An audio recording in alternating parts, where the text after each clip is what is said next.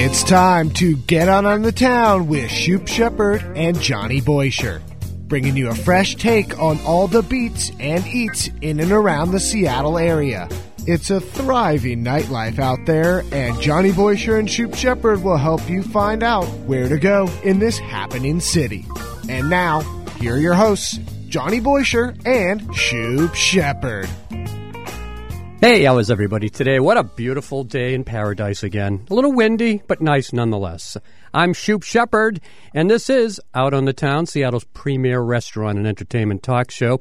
And across from me, my good friend, my colleague, my co-host, my brother from another mother, Johnny Boysher. Shoopy-doop, how are you? How are you, John? Can you really, honestly, can you stop doing that? You don't want me to I don't do want that? the shoopy-doop.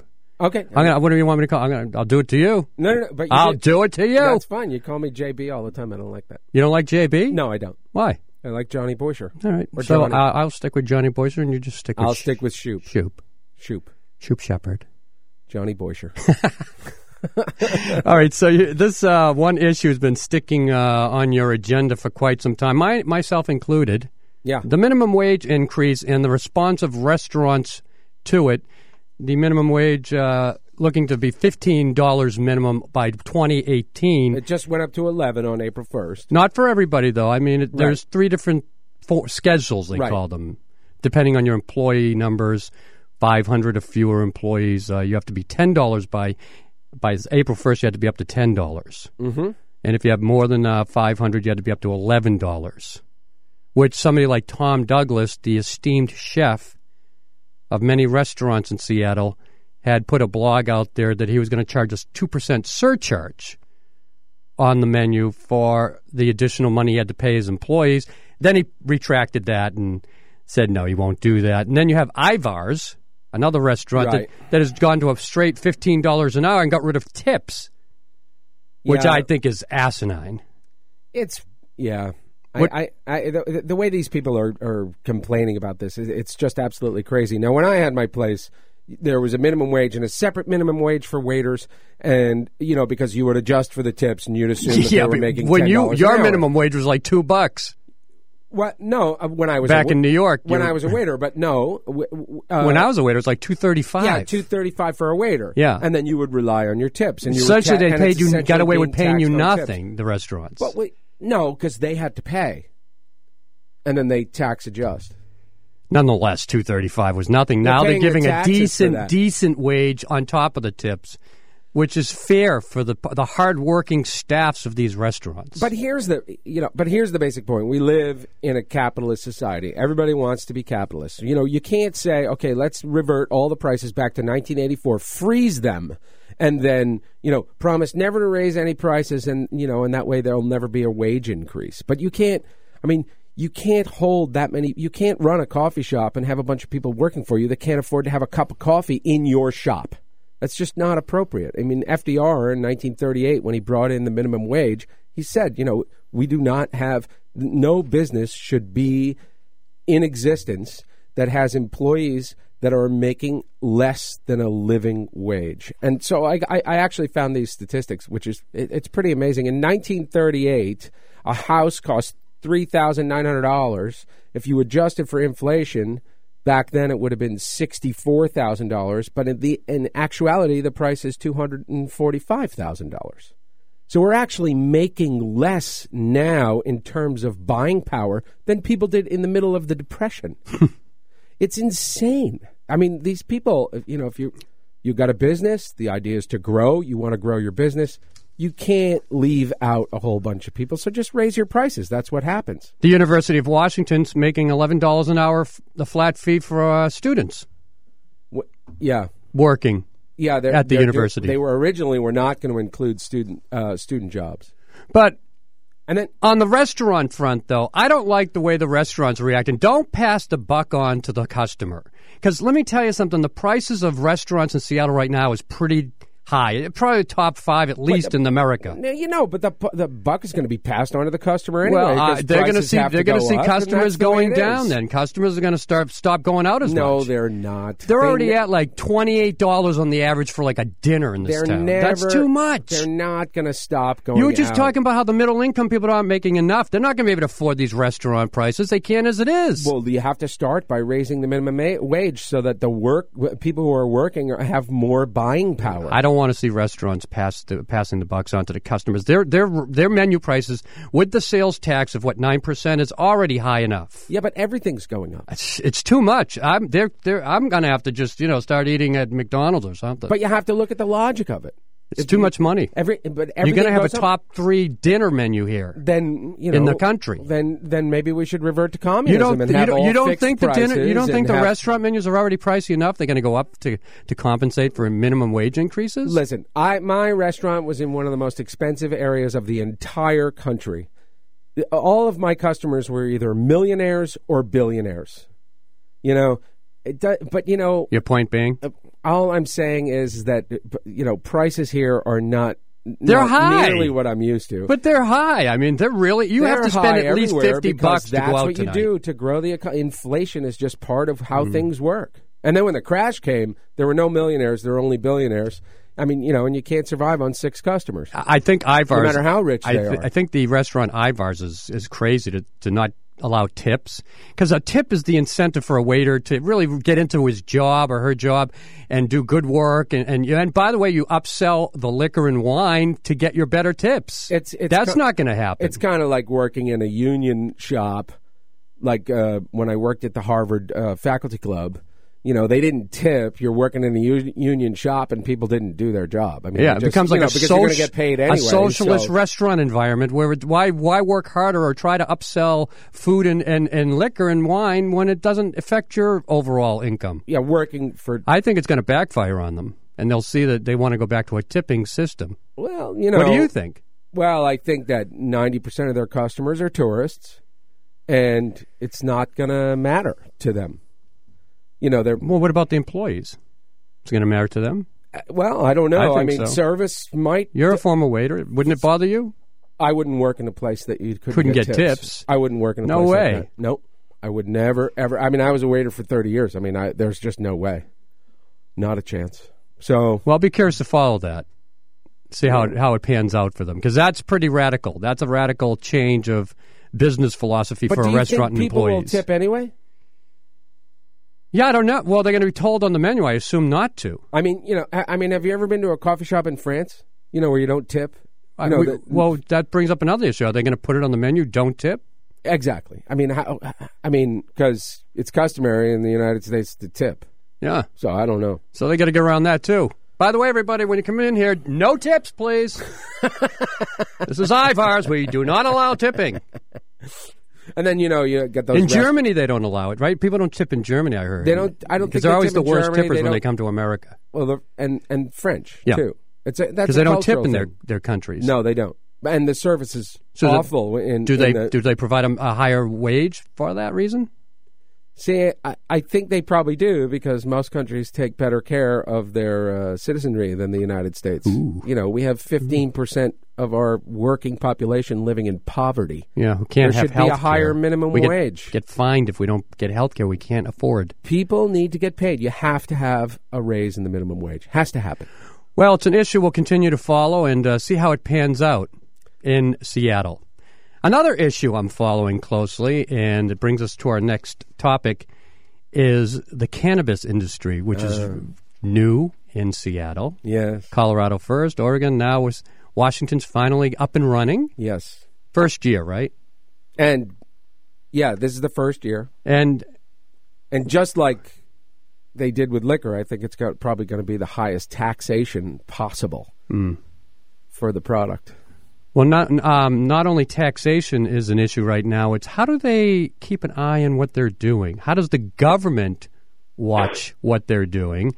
And they do so by implementing the strictest camera security regulations in the cannabis industry in America, requiring 45 days of recorded video of the greenhouses where the cannabis is being grown. I believe this is accurate, but to help us understand this situation, which is something that kind of flew under the radar as this industry was developing, is Noah Stokes. He's the CEO and president of CanaGuard Security, and they're on top of this, and they're tapping into it financially to provide these very intricate and difficult cameras to implement. Noah, welcome to Out on the Town.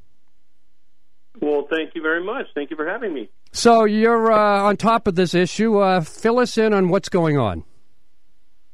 Yeah, so, we hear a lot that Washington has the strictest regulations, but there really isn't another way to properly and adequately regulate the industry other than the way that they've implemented it, 90%. There's about 10% of it that's kind of crazy. But, one of the things in Washington that is different than other states is it has to be 24/7 recorded. Colorado, for instance, is only on motion. And so people think, hey, that's not a big deal. Why wouldn't we just do it on motion? Well, on a camera system, you can draw the motion box that you want recorded, the area of the screen that you want recorded or not recorded. So Washington said we have to record 24/7 on every camera for that reason. And retain the video for 45 days, right? Yeah, you maintain it for 45 days just in case they need to go back and do an investigation based on a report they've That's received. A lot of memory. It's a lot of memory, yeah. Yeah, but today, you can get 4 terabyte hard drives all day long, and, it adds up for sure. But, you're in the cannabis industry where it's recreational, and there will be some expenses attached with that. But if they want to take an industry that's generally been black market and not exactly excited about monitoring and regulation, and they really want to see what's going on and take people that weren't always operating in the utmost of the law, they have to eliminate a very easy way for them to say, this side of the room is recorded. When I step to this side of the room, the other side of the room, it's not recorded because I drew the motion box so that it only records half the room. It's as simple as that. Has Colorado had problems with a lack of security? Well, they don't know. Everything that they see is perfect. No. That's a good point. But we've had problems here. There's been a few places that have been broken into and a bunch of stuff, right? Oh yeah. Well, it's on the medical side. I mean, every state has a medical market that is rampant and completely unregulated, or mostly unregulated, and so people aren't really robbing and attacking the recreational stores that have cameras and alarm systems, because in the cannabis industry, quite frankly, if it's medical, 90% of the people out there have no camera system and no alarm system in their facility. We get calls all the time, and it's crazy to me. But so it's mandatory for the recreational growers, but not for the medicinal growers? Nope, not one bit. That's messed up. Well, I would think that's going to change, correct? I mean, they can't. Oh, it has. Yeah, it has to. I mean, the whole regulation piece of it for the medical, not just on the security cameras, but just in general for seed to sale tracking and everything. It really has to. If you're going to have regulation or recreational marijuana, you can't have a completely unregulated rampant medical market right next door that they can do whatever they want to and be less expensive and not taxed and not have to buy expensive camera systems and expensive tracking systems for their product and expect to compete on a fair level. And you're just setting yourself up for failure. And what you do is you provide the camera systems. Is that correct? Yeah, so we Guard. provide a security system. Yeah, absolutely. We do the electronic security, so cameras, access control, alarm, and even the required systems that they have, on a basic level, someone could install their own camera system that they buy at Costco and put in an alarm system that's the most basic alarm system known to man that can be, the phone line can be cut from the outside of the building, and they can be compliant with that, and the state will say, yes, you have a security system that is compliant with the state. Well, that doesn't mean that they actually have a good security system. So now it's a cash business because they can't bank. Yeah, and that's marijuana. Yeah, that's messed up. Is that actually how you got your name? CanaGuard is short for cannabis. Yeah, cannabis. So you strictly deal with the marijuana growing industry? Well, I own OmniGuard as well, which does homes and businesses here in Portland and around the country. And then, I had a division that broke off that was CanaGuard, so it was a natural fit. So, you were ahead of the game here. You're really on top of things. Yeah, well, we saw people that were getting turned away. The big nationwide security companies, the ADTs and Stanleys, can't or won't participate in the industry at all. And so people were being forced to use their cousin who works at Radio Shack that they sell cameras to put in this sophisticated camera system for their 20,000 square foot, grow house because they couldn't find a security provider that would actually work with them. And so we wanted to make people aware that we not only will work with them, that we know the rules and regulations so that they can be compliant as well as actually secure, which is important. How much would it cost for me to get your security CanaGuard cameras put in place for a full, system that fits the state's regulations? My saying anytime I'm asked that is not too little, not too much, just the right amount. No, it varies drastically. That's what I say when I'm buying marijuana too. No, I'm just kidding. No, it can be $10,000, $15,000 for a retail store or a small grow, to $250,000 for someone that wants to go beyond the regulation, the regulatory compliance, and actually provide real security for these large grows. They're going to have a lot of cash and a lot of product in them. Wow, man. They do have a lot of cash. There's a lot of money in this industry, and it's going to get bigger and more. So they don't have anywhere to put it. And you're in the right place at the right time. Noah Stokes, CEO, President of CanaGuard Security, making sure we know who's doing what in the greenhouses of marijuana growers in the state for the recreational growers and soon probably to be medicinal as well, which isn't regulated, which is surprising. Guard my cannabis. Well, which doesn't require the cameras, I should say. Exactly. All right, Noah, thanks for joining us. Thank you very much. Have a great day, guys. All right. Nice talking to you. Well, we'll move on to something more fun after the break. When we come back, we're going to go inside the kitchen to a fantastic restaurant that we tried. Fantastic. Ballard, and it's called Brunswick and Hunt. Next on Out on the Town.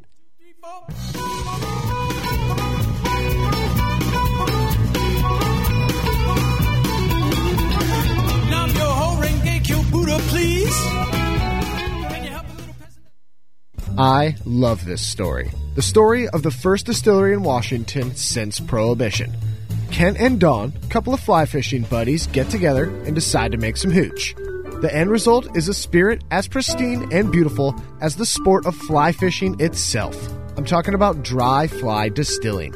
Every drop of liquor from local raw grains grown on sustainable farms, producing a delicious richness no others can accomplish. This is true craft, no shortcuts. They just do what they do. It was decided the world needed better spirits, and Kent and Dawn met the challenge. I'll put it up against any brand, anywhere, anytime. Dry Fly is the truth in alcohol and the definition of craft spirits. Try Dry Fly Vodka, Dry Fly Gin, and Dry Fly Wheat Whiskey. It's simple. It's really good hooch. Made in Spokane, available everywhere. Dry Fly, making it clean since 2007. Hey, this is Johnny Boysher. You are listening to Out on the Town. We'll be right back. Let's talk about Lee's Fitch Cabernet from TOG, another great wine from the other guys. Lee's Fitch tells the story of Sonoma. This wine celebrates the famous Lee's Fitch building in Sonoma Square. Take in blackberry, cassis, sandalwood, and herbs, bursting with dark cherry, sweet leather, black currant on the palate. Finish with toasty vanilla oak. Lee's Fitch Cabernet is perfect with pot roast or baked ziti or tandoori lamb and mint chutney. Lee's Fitch is Cabernet. Lee's Fitch is Sonoma in a glass. August Sebastiani is making wines that will continue their family reputation of quality for generations to come. He is building TOG one handshake at a time, stepping back to the early days when all wine companies were family-owned and operated. Go to TOGwines.com and find out what the other guys are doing. You can start by picking up a bottle of Lee's Fitch Cabernet. TOG, laid-back guys, standout wine. I spent 1,000,000 lifetimes loving the same girl. Yeah, every drop that runs through the vein always makes its way Hey, that's pretty good music. Who Yeah. is that? That is a band called the Charming Bastards, and it is my brother. So you can go to YouTube, get Charming Bastards, subscribe to the station. He sounds great. Oh, they're great. They do these really cool covers of sort of unknown 80s songs. And I love that one, Boots of Chinese Plastic. I really like it. And he's in Boston. Yeah. 60 years old, you said your brother is? Well, He sounds a lot younger. Yeah, he's about that. Yeah, I think he is. Yeah. You know, he might be one of these guys who's a late bloomer and suddenly hits it big. He's always been the most incredible musician. I mean, he's one of those guys that can pick up any instrument and be proficient in a week. I'm jealous. Anyway. Well, we have a wonderful segment coming up now, our Inside the Kitchen segment with Brunswick and Hunt, So much fun. Restaurant in Ballard that I read about first in Seattle Magazine. That's how I got the lead. Nice. And I saw the bar in the magazine, the photo of the massive 19th century bar they have. Yep. And it's right down the street on 15th Avenue. It's at 15th and 70th. And I was like, well, I got to go check this place out. So I invited you, as of course, my co-host, to join me there. And we caught up with the owner and chef. And we had some cocktails, which, by the way, are great, and some food at this fantastic restaurant, Brunswick and Hunt in Ballard. Let's go inside the kitchen now and talk cooking with Shoup and his guest chef. Me and my comrade Johnny are at Brunswick and Hunt in Ballard. We finally ventured over the bridge. Yes. What are you drinking? Drinking the Lagunitas? Double IPA. Double IPA See, from I knew. Southern California. And I am drinking a very special drink. Yeah, well, you can say it. It's- We're all adults. Yeah, no, the horse neck. Yeah. And what's it's, in it? Well, it's got cognac, Landy cognac, ginger beer, lemon bitters, and it's on the rocks, and it's delicious. Yeah. I should have got it. But I love the IPA. This is a nice way to start off. It's a hot, sunny day. Give me a beer any day at 5 p.m.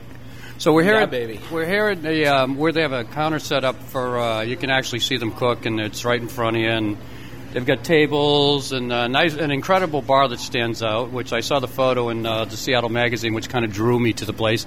And with us right now is Barry Rogel. He's the co-owner, along with the chef Barry Rudy Vasquez. Velasquez? Thank you. I always get names wrong. So you opened in June. And you chose this neighborhood in Ballard, which is residential parking. So, you know, it's every man for himself when you come here. But I'm sure you get a great neighborhood crowd. It does get a good neighborhood crowd. It was designed as a neighborhood spot. Delancey, Fat Hen, Honoré Bakery. The street's got a really nice gastro, if you want to call it, or foodie-oriented environment. So we felt we'd fit right in. Yeah, I was a little surprised because you walk down the street here. It's on 70th, right off of 15th Avenue. It's really easy to get to. I mean, it's just like 5 minutes from where we live in Lower Queen Anne in Belltown. Yeah, no, it's a breeze. I was coming from downtown. I went right up the 99, popped over. But I freaked out a little when I saw no parking for the place. But I found it on the streets. I'm a little nervous parking in front of people's homes. You know, do they get angry?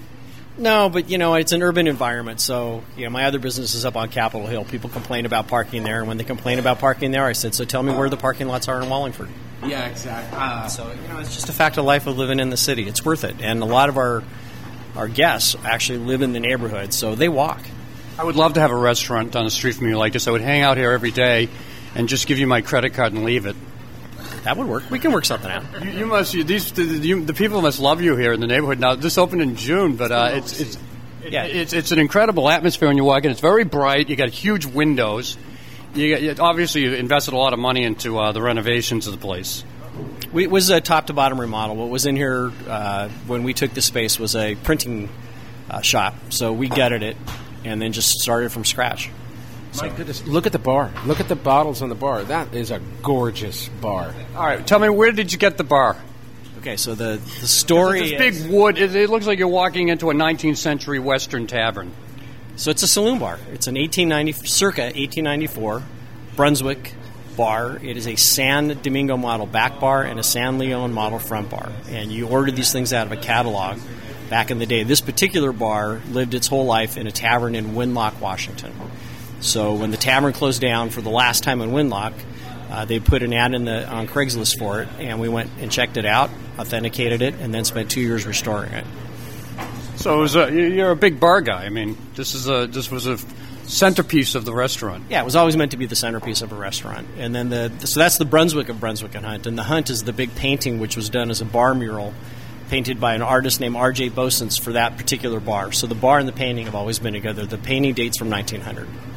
So Brunswick and Hunt. So It took a while to sink in. I came in so busy from my day, and this place is beautiful. The huge windows in the front, and I love the kitchen with the open oven there. What do you call that? It's a wood stone. So what kind of wood do you burn in there? It's the wood stone's the manufacturer. Actually, we could have gone with the wood fired oven, but we chose the gas for the kind of food that we do. We thought the gas was the cleaner fuel because the flavoring is all in the food, not necessarily in the smoke. I got you. Yeah, so it's not a large restaurant. It's all in one room, and 49 seats. About 49 seats. Yeah, that's. But in a neighborhood like this, it's good to keep it small. I've noticed that all the other restaurants up and down the street here are very small. Yeah, it's very intimate. I mean, if you want to go to a big place and have a large room with all kinds of things going on around you, this isn't the experience. The whole idea here is you're a little bit off the beaten path, but what you find is you're in for a nice dining experience. But it is really open, and it doesn't feel small. It just it's very intimate and also very open. And we're here at 5 p.m. It's quiet now, but it's a beautiful sunny day, and you said it picks up around 7 p.m. Gets pretty busy in here. So since you opened in June, first of all, what was the inspiration for the whole? I mean, what's your background? How did you get to this point? I've been in the business a long time. I own the Deluxe Bar and Grill on Capitol Hill, and my partner actually is my brother, Scott, who owns the Athenian in the market. So Scott's your brother? Yeah, Scott's my brother. Scott's awesome. So the viewpoint of it... I love the Athenian. I always go there. They're a new sponsor of our show, too. There you go. So the viewpoint of, our viewpoint was if we were going to do something, we wanted to be something that had legs to it. That wasn't spur of the moment. That wasn't the latest, and the latest and greatest flavor. That's something that we could feel comfortable running for 10, 20 years. And this pretty much fits that bill. Yeah. So you're a veteran restaurateur. The blood flows through your veins every day for many years. Yeah, I'm old. That's one way to put it. Yeah, well, no older than me. So please, let's say, we still got a lot of years left.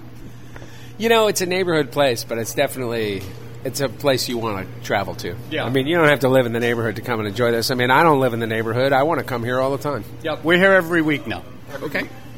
It's got, but we built it for the neighborhood, but it's got a wider audience. So Friday and Saturday night, we have guests who come in from literally all over the city, and then we have guests who come in from the east side as well, and the north. Shoreline, Richmond Beach, Edmonds, Everett. Oh, yeah, from Shoreline, it's like it's a hop, skip, and a jump. It's a straight shot from a number of places coming in, so it's actually really easy to get to. Well, a roaring success, obviously. The profits are just flying through the roof with that large vent behind us. Yeah, something gets sucked out of there. Excellent. Well, next up is our food, and we'll be talking to the chef about that. And Barry Rogel joining us right now on the show here at Brunswick and Hunt in Ballard. We can't wait to eat. Can't wait to eat, as usual.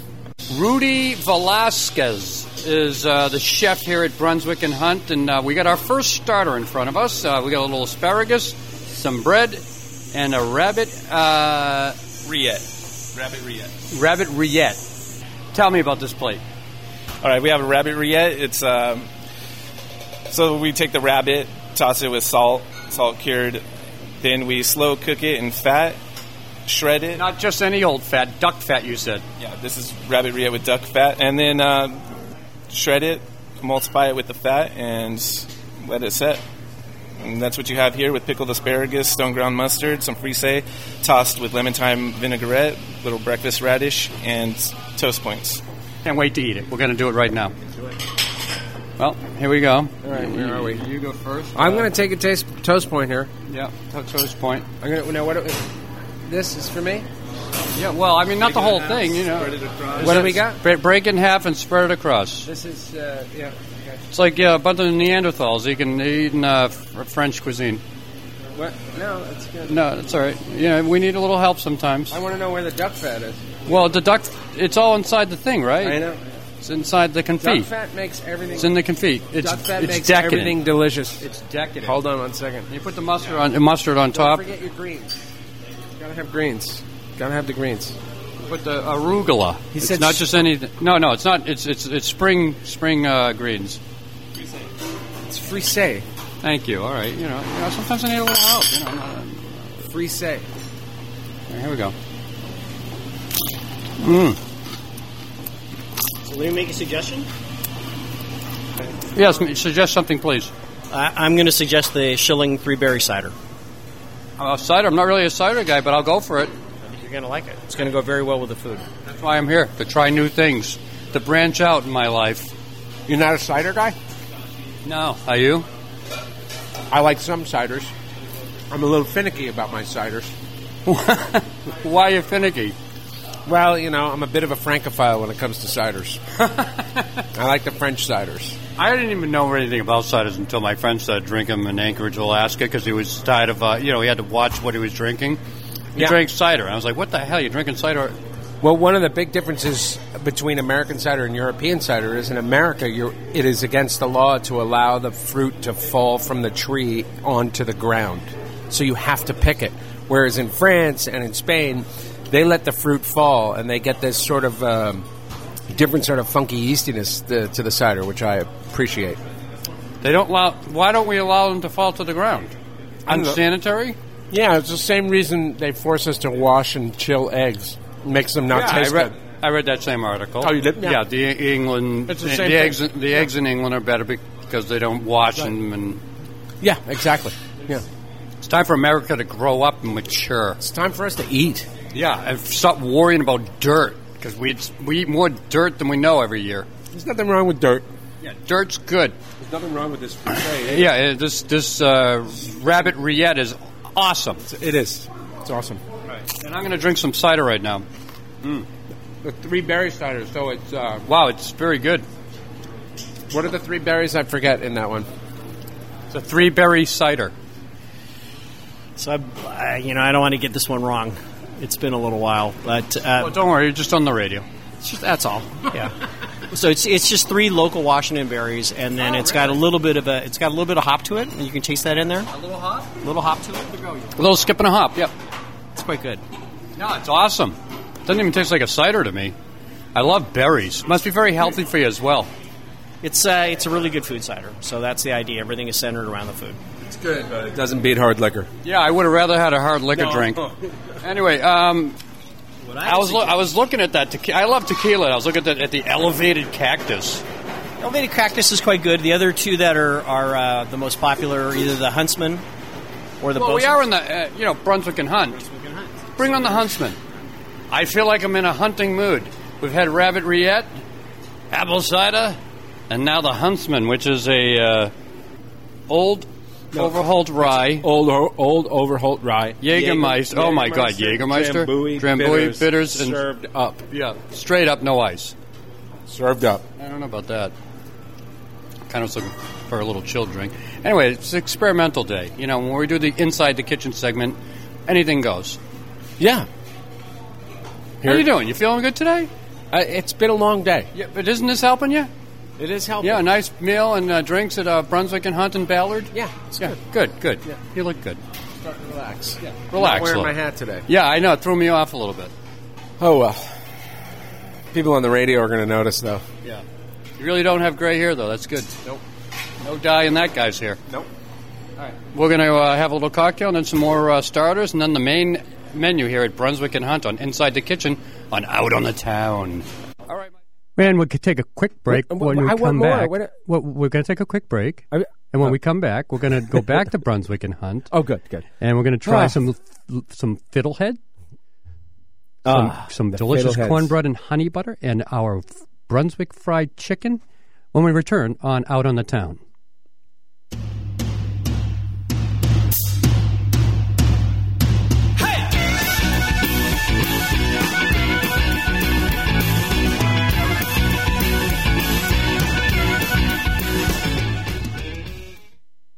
If you want Zinfandel, think Lodi.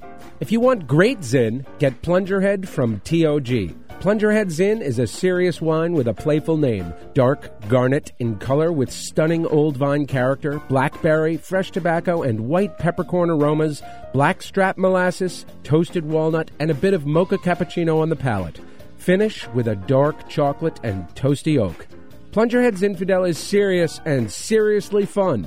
blended perfectly to enhance the fruit and bring out a deep spice. August Sebastiani is making wines that will continue their family reputation of quality for generations to come. They are building TOG one handshake at a time, stepping back to the early days when all wine companies were family-owned and operated. Go to TOGwines.com. Find out what the other guys are doing. You can start by picking up a bottle of Plungerhead Zinfandel. TOG, laid-back guys, standout wine. You are listening to Seattle's premier entertainment and restaurant talk show. It is Out on the Town, and we'll be right back. I love this story. The story of the first distillery in Washington since Prohibition. Kent and Dawn, a couple of fly fishing buddies, get together and decide to make some hooch. The end result is a spirit as pristine and beautiful as the sport of fly fishing itself. I'm talking about dry fly distilling. Every drop of liquor from local raw grains grown on sustainable farms, producing a delicious richness no others can accomplish. This is true craft, no shortcuts. They just do what they do. It was decided the world needed better spirits, and Kent and Dawn met the challenge. I'll put it up against any brand, anywhere, anytime. Dry Fly is the truth in alcohol and the definition of craft spirits. Try Dry Fly Vodka, Dry Fly Gin, and Dry Fly Wheat Whiskey. It's simple. It's really good hooch. Made in Spokane, available everywhere. Dry Fly, making it clean since 2007.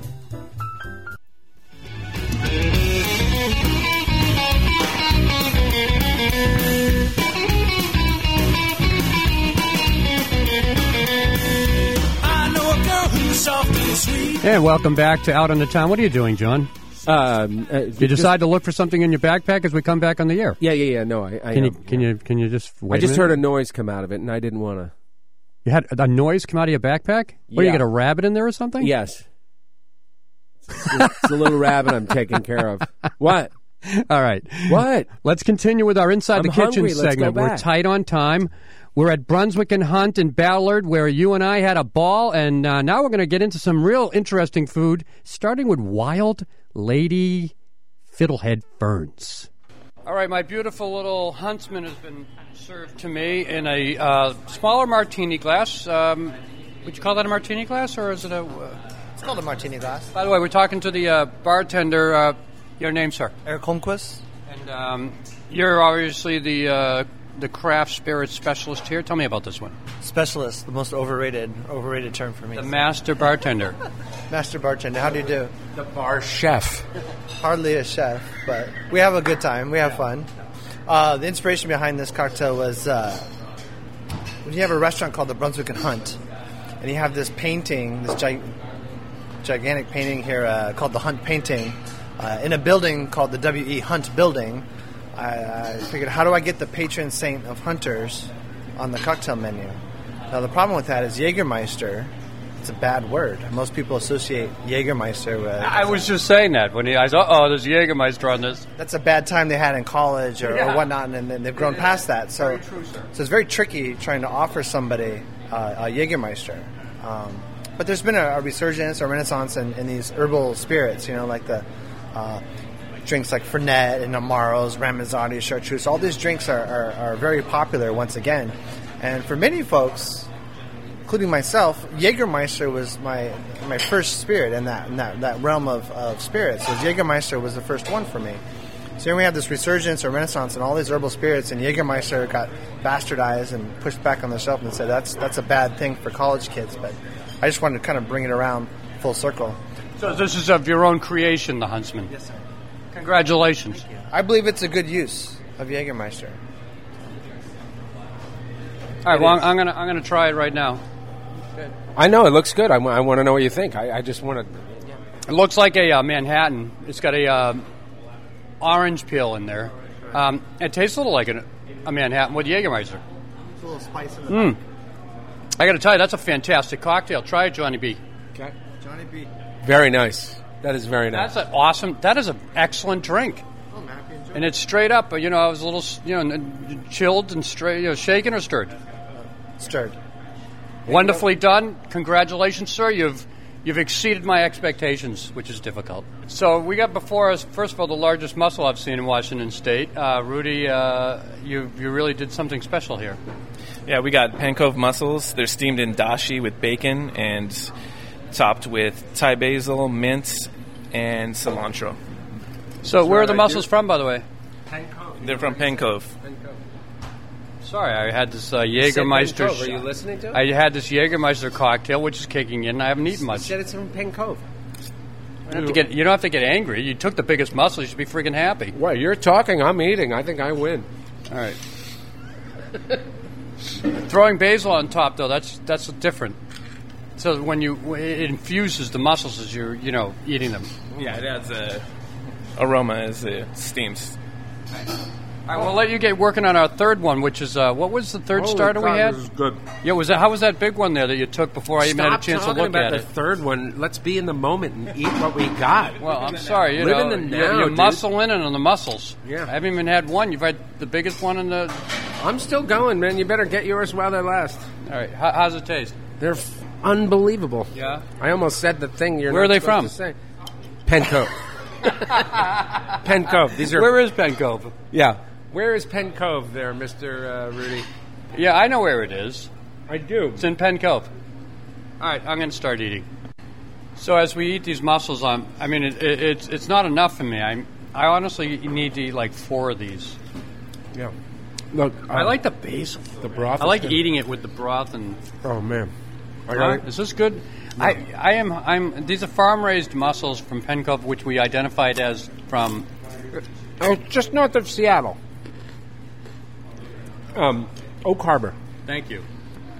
And I'm too busy eating. All right, we'll get back to eating. You know what I like about the mussels is the broth just lets the mussels do the talking. It's not overwhelmed. It's just the basil with the natural broth. It seems that the mussels themselves, and yeah. I really just enjoyed the purity of it. Yeah, you can taste the mussel. It's not about the broth; it's about the mussels. But the broth enhances it. You're absolutely right. I loved it. I absolutely loved it. I will come here every week until I die. All right. We're going to make a list. You're going to die soon. No, I'm going to live forever. No, because wait a minute. We eat my way to my coffin. 8-ounce burger every week. Here every week. Steelhead Diner every week. Athenians. I think you're over like 8 places, so you're going to 7 days a week. I'm sorry if I like to eat out. So I want to eat it and eat till I die. There's going to be like 20. Oh, Pincho. I said that at Pincho when we had our little some dishes there in Belltown. I mean, I don't know. You're going to have to eat like 4 meals a day. Why not? That's good. 4 small meals a day. It's supposed better for you. It's supposed to be better for you. I'm on the healthy diet. There you go. Yeah. It's going to be very expensive. And coming up, we have fiddleheads. Have you ever fiddlehead? I'm sure I have. I just it's a wild green. Yeah, very healthy for you. I'm sure I haven't had it very often. Loaded with vitamin D or something and antioxidants. Vitamin D or something? It's loaded with vitamin D and antioxidants. Is it vitamin D? Yes. You better be accurate about this. I mean, we're on the radio. I never say anything on the radio that's not inaccurate, other than the fact you're good looking. All righty then. I'm going to sit over here now.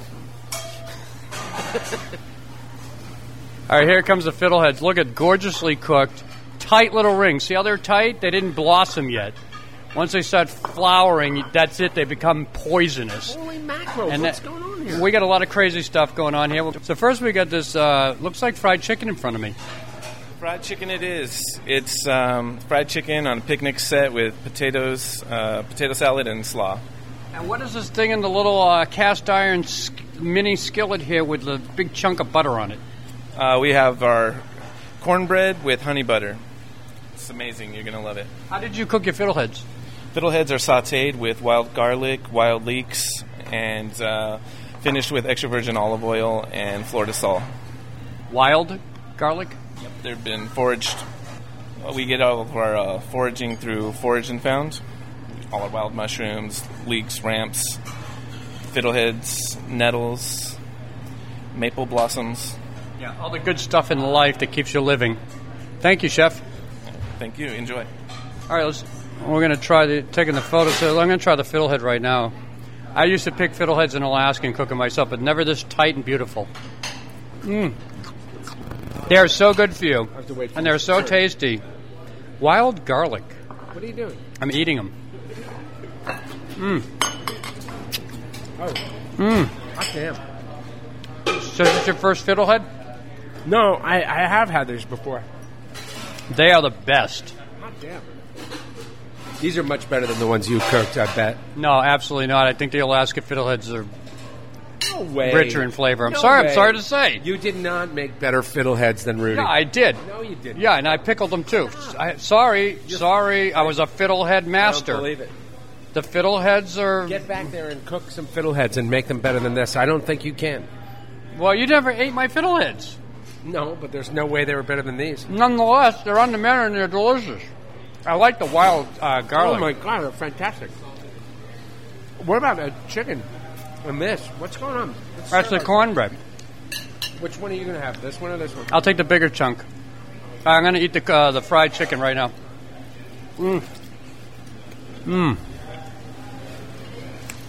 Wow, it's got like it's got honey in it. That is the best best fried chicken I've ever had. And I'm going to go on the record right now and say it.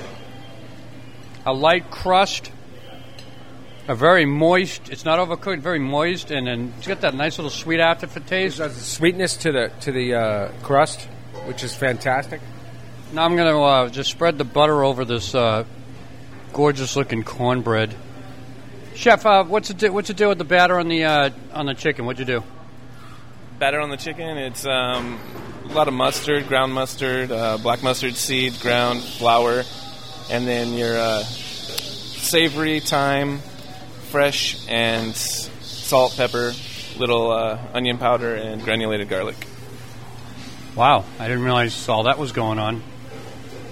There's a lot going on in that plate.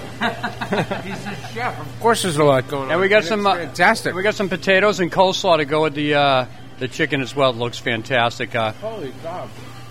Thank you, Chef. Outstanding job. Thank you. And then just season. Simply delicious. Outstanding. You could honestly eat this combination every day of the week and be a happy human being till you die. I'm going to have this for dinner every night. Outstanding job, Chef. Thanks. Thank you. Here at Brunswick and Hunt, Johnny and Shoup with Inside the Kitchen. One of our better segments ever. Yeah, thank you. Very good. Well said, John. That was probably the most articulate thing you've said in the show. Well, yes, because it was clear that I was enjoying the food. Everybody could hear that. It was very articulate. I'm really sold on this place. I really want to make it a weekly. I just want to hang out there and try everything on their menu. And it was beautiful. I don't think we got enough into that bar. That bar that he said, when he restored that bar. Oh. There's a picture of it on our Facebook, by the way. Right. Brunswick and Hunt. There's plenty more on their main menu. Oh, yeah. That we'll get to in due time. And really impressive. Very impressive. Very nice. Hey, nice job, guys. Yeah. Nice job, Brunswick and Hunt. And they treated us right, which is good, too. With that said, I would like to jump into my movie review for this week, and a surprising one for me because I went in not knowing what I was walking into. I like to do that sometimes, and the name of the movie is The Longest Ride. It's an adaptation of Nicholas Sparks. Have you heard of him? No. He's a novelist. He's like a male Danielle Steele. Yes. Romance novels with a bit of a Christian message in them. You know, that's what I understand. And he's an American novelist. He's also a screenwriter and producer. He's published 17 novels and nonfiction books. And he has 11 of his romantic drama novels have been adapted to film, like The Notebook. Oh, that's one other one that I saw. Yes. So I go in with this one not realizing any of this. And it starts out with a guy with the stark face and handsome face and carved features. And I'm like, wow, he looks just like Clint Eastwood. Well, come to find out, it was Clint Eastwood's son who got his first leading role, Scott Eastwood. Oh. Looks just like his father from Rawhide when he first started. Really? Uncanny. I guess he was the product of a flight attendant that Clint had met. That's what it says on IMDb. He plays Luke Collins, the rodeo rider, and Britt Robertson, the gorgeous gal, plays Sophia Danko, his love interest in the movie. Sees him at the rodeo as he gets bucked off, and he tosses his hat to her and says, "You keep it," And thus they, begin a courtship of sorts.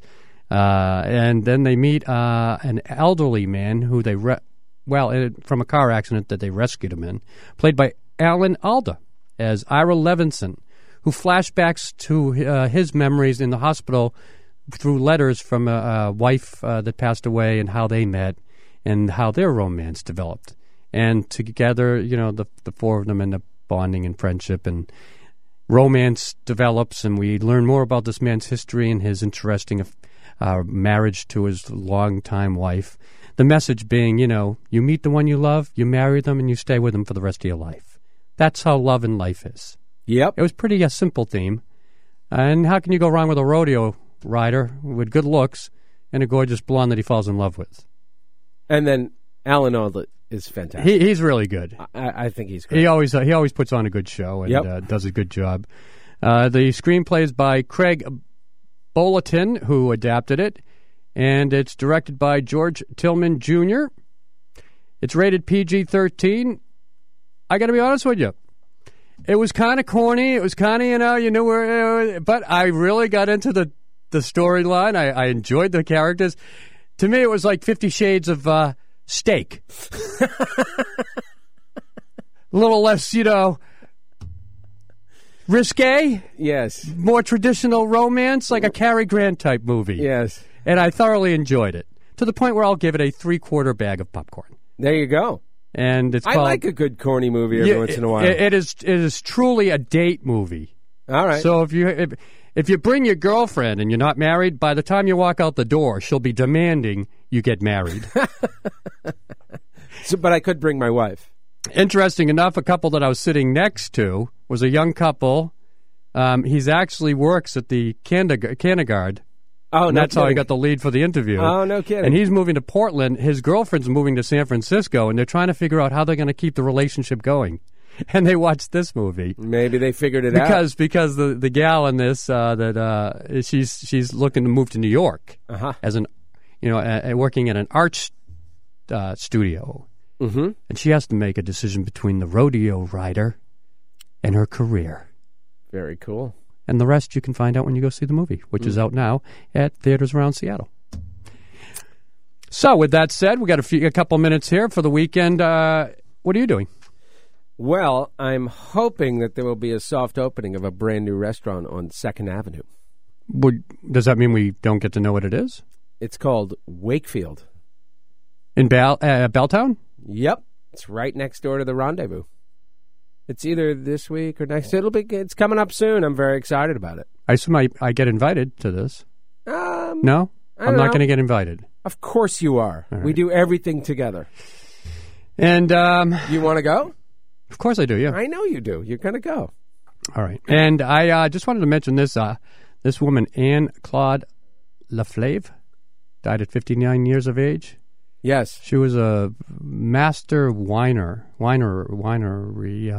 So Olivia Laflave, who left that company. Her. Well, Olivia Laflave left that company in the 90s. But actually, he sued Robert Parker for slander, or what is it called when you write something that's slander or libel? What? Yeah. He sued Robert Parker and won in an undisclosed amount. And Robert Parker was forbidden to review those wines, which are spectacular, by the way. And he was the largest holder of land in Burgundy for quite some time and may still be.